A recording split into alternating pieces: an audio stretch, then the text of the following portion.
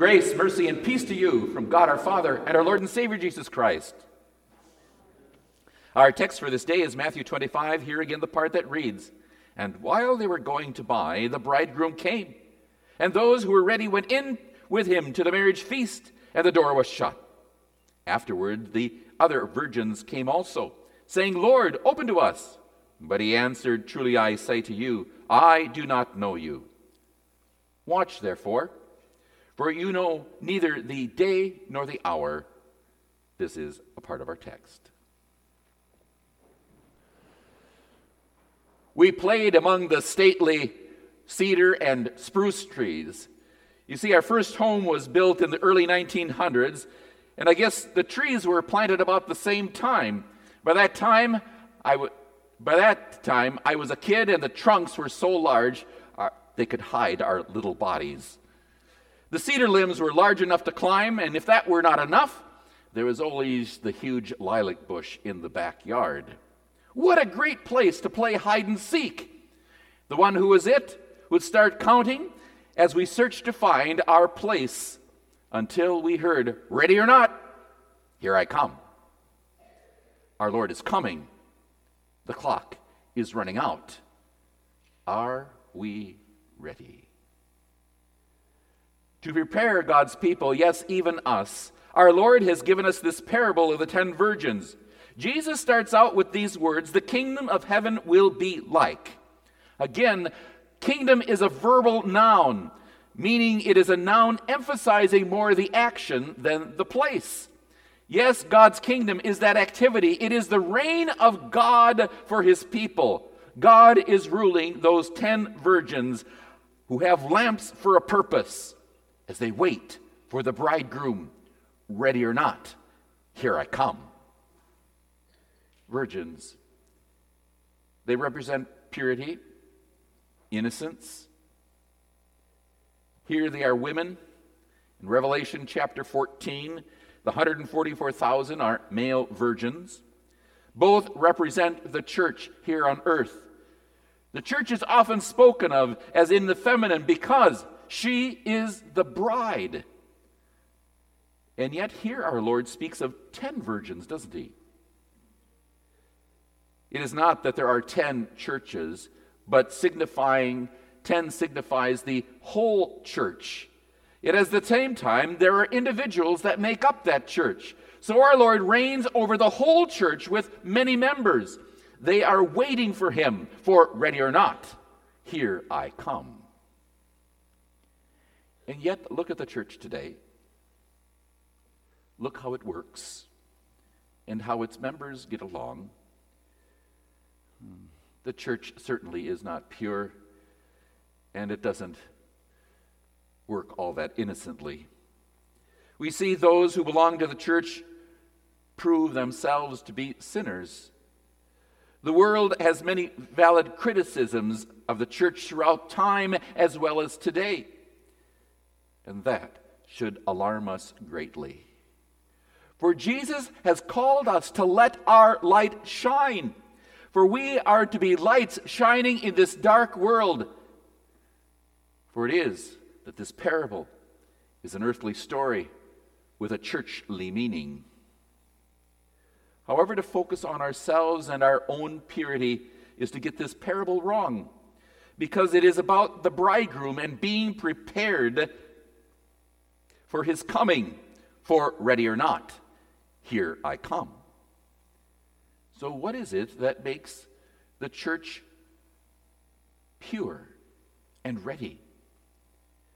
It is the very blood of the bridegroom shed for his bride, the church. When the 10 virgins are spoken of here, they are virgin because they have had their sin forgiven. The rule of God through the forgiveness of sins makes his church pure, and of each of its members as well.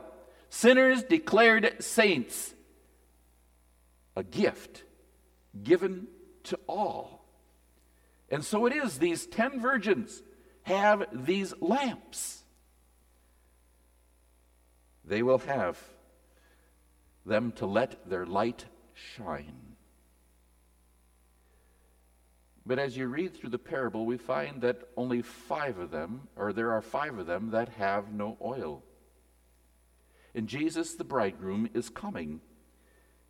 He is the one who said, "I am the light of the world." And he has also declared his followers in Matthew chapter 5, "In the same way, let your light shine before others, so that they may see your good works and give glory to your Father in heaven."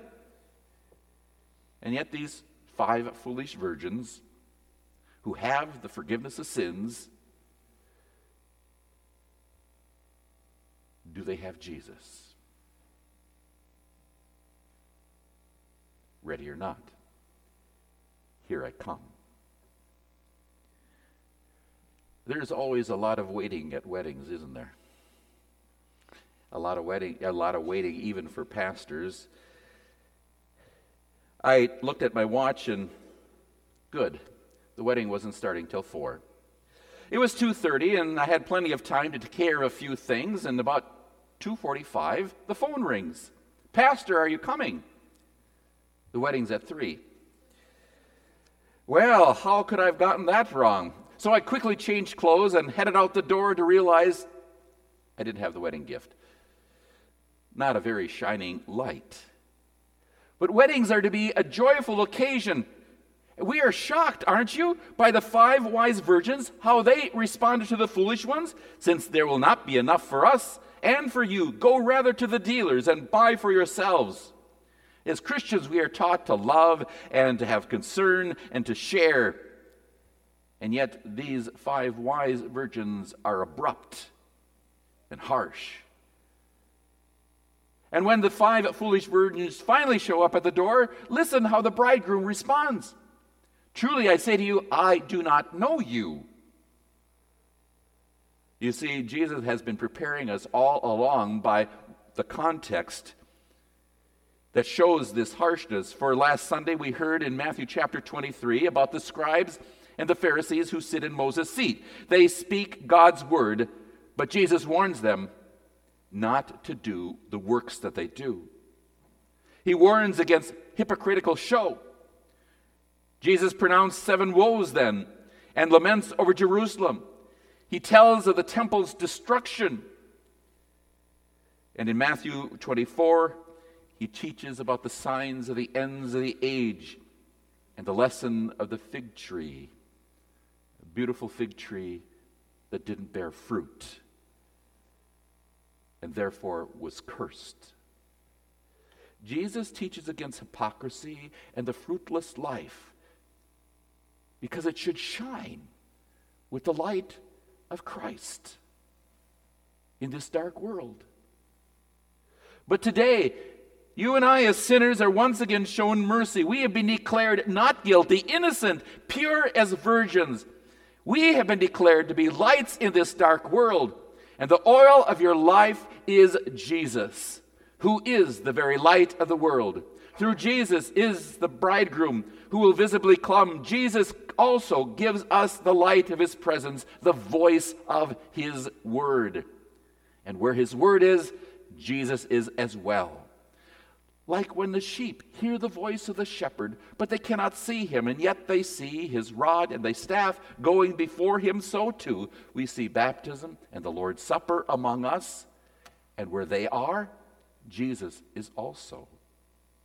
This morning I'd like you to turn to page 330 in your hymnal. In the Christian Question and Answers, which I encourage you to use to prepare for the Lord's Supper, we have question 18.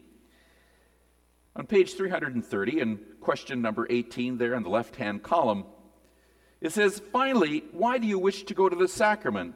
Let's read this together. "That I may learn to believe that Christ, out of great love, died for my sin, and also learn from him to love God and my neighbor." To love God and my neighbor. You see, forgiveness isn't just to make us feel better. Forgiveness of sin is so that you are what it means to be human again. The way God created you to love and to trust God and to love one another, to love your neighbor. As sinful human beings, we often find it easier to love things and use people. But Jesus goes ahead and turns it around so that we use the stuff that we have to love one another. As sinful human beings, we find it easier to deal with people out of our own hurt. When we have a bad day, it's easy to lash out against those who are around us. And yet Jesus takes our hurt and it places on himself on the cross. And he gives us his love to love one another. That's the kind of bride Jesus has declared us to be. One shining because of the good things that God has given to us. His love, to love one another according to his commands. Did you notice in the parable that the bridegroom was coming and that he didn't turn around and go home? Though the 5 virgins go out to meet him, when they meet him, they turn and go along with him to the wedding feast. He doesn't turn and go back home. This is what you are to consider as you hear 1 Thessalonians chapter 4, when they meet the Lord in the air. And you combine that with Revelation 21, then it makes sense. The holy city, the New Jerusalem, coming down out of heaven from God as a bride prepared for her husband. The New Jerusalem, the renewed Jerusalem, are the God's people who throughout time once again are reunited with the bridegroom, that is Christ, on this new earth. A parable, an earthly story with a churchly meaning. The church redeemed by the blood of Jesus to be his bride, spotless and brightly shining in this world for all the world to see. Jesus, the bridegroom, comes for his bride, the church, ready. Here I come. Amen. Now the peace of God that passes all understanding, keep your hearts and minds through Christ Jesus.